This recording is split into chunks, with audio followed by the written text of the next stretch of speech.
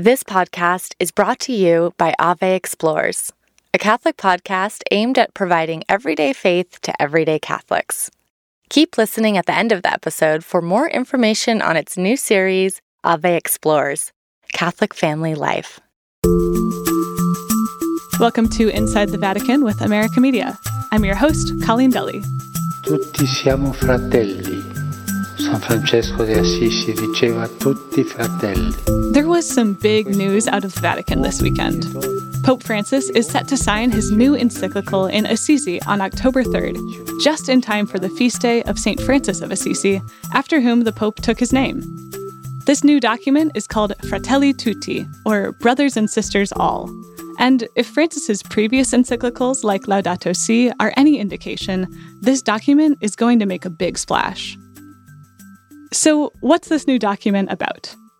Fratelli Tutti will likely cover many of the themes that Pope Francis has touched on since the beginning of the pandemic, like solidarity and human fraternity. You can see fraternity, for example, right in the name, Fratelli Tutti. Pope Francis is concerned that the pandemic has widened the divisions between the world's wealthy and the poor. And he's spoken about this a number of times. He even put in place a Vatican task force to try to ensure that as the world emerges from the pandemic, the poor don't get left behind. Most recently, Francis has devoted his weekly audiences to a catechesis series on healing the world from some of the pandemics that Francis sees in the world. The coronavirus, yes, but also economic injustice, abuse of the environment, and spiritual sickness. So this week, we're taking a look at that COVID catechesis series to get an idea of what's been on Francis's mind throughout this pandemic, and what ideas might pop up in his new encyclical, Fratelli Tutti. Stay with us. Nelle prossime settimane vi invito a affrontare insieme le questioni pressanti che la pandemia ha messo in rilievo, soprattutto le malattie sociali. The biggest effect the coronavirus pandemic has had on most people is isolation. Some of us haven't seen friends or family aside from those we live with in months. We've missed birthdays and celebrations or pared them down to small, distanced groups. Many of you even cheered me on as I celebrated a socially distanced wedding this summer. We know that we're working together towards the same goal of stopping the spread of the virus, but we can't deny that we've become more closed off from one another too. In his COVID catechesis, Pope Francis recounted the gospel stories of Jesus healing the blind and lepers. He said that when Jesus healed these people, he didn't just heal their physical problems. He healed their relationships with the communities that they'd been ostracized from.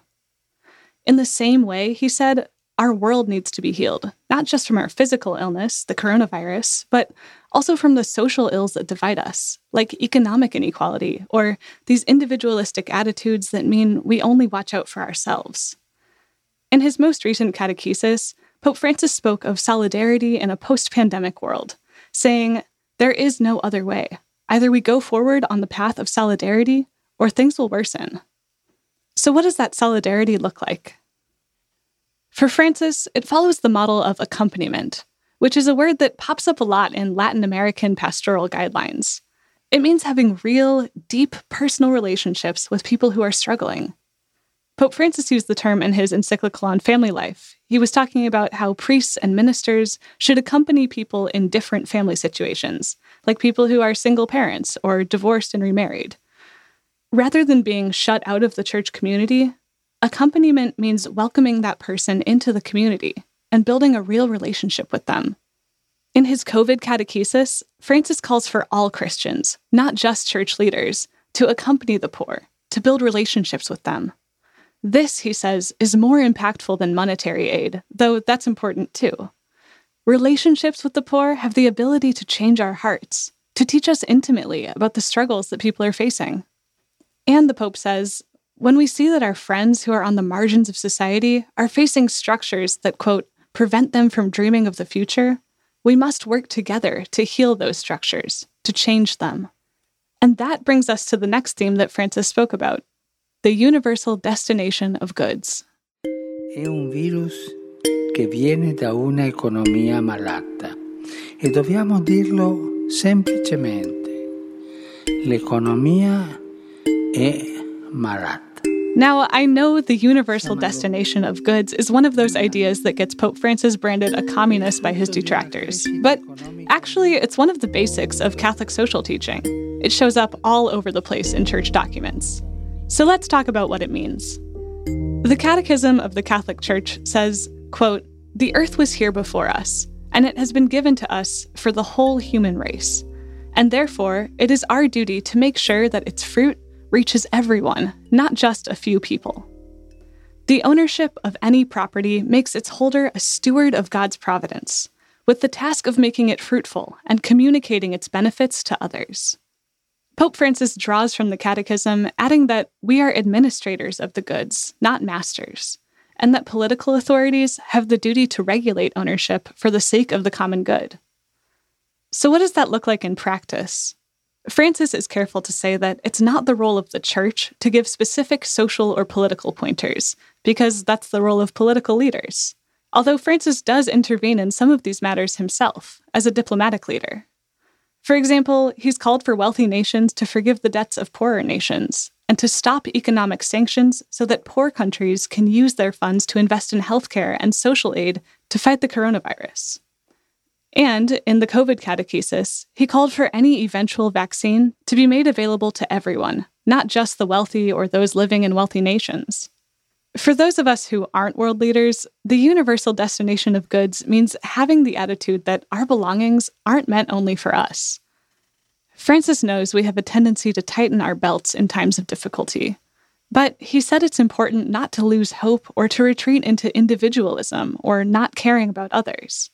Instead, he points to the early Christians who, in a time of crisis, pooled their belongings together, giving to each person according to their need.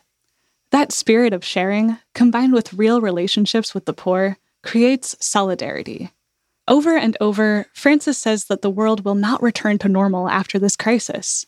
We will either turn out better or worse. Solidarity, he says, is the way to ensure that we turn out better. We are in the beginning of a mass extinction, and all you can talk about is money and fairy tales of eternal economic growth. Backing the science on climate change, blaming free markets, holding rich nations responsible. It's not just physical and social ills that Pope Francis is concerned with. It's also the sickness of the environment, through things like pollution and deforestation and carbon emissions that damage the ozone layer. For Francis, environmental destruction is a result of an unjust economy. A los niños que están creciendo. In his COVID catechesis, Francis said, quote, "Social inequality and environmental degradation go together and have the same root, the sin of wanting to possess and wanting to dominate over one's brothers and sisters, of wanting to possess and dominate nature and God himself. But this is not the design for creation. The planet and the environment are meant for all people.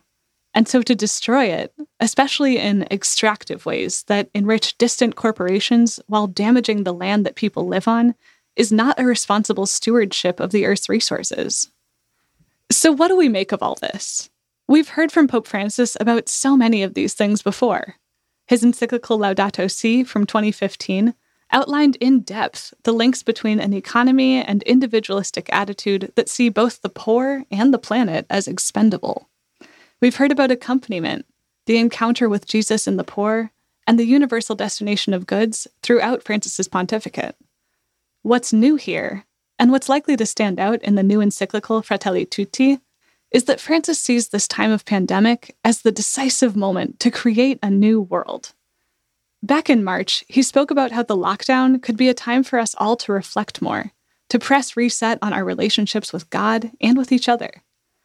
Now, as the world's lockdowns are starting to end, Francis sees this as the time to take action. We've spent our time reflecting. Now, he asks, what are we going to do?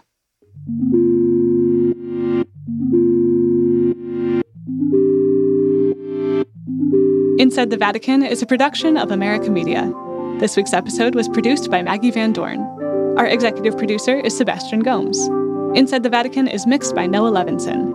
You can find in-depth and up-to-date Vatican coverage at americamagazine.org and follow us on Twitter at INSDE Vatican Pod. That's inside without the second I. For America Media, I'm your host and producer, Colleen Deli. We'll see you next time.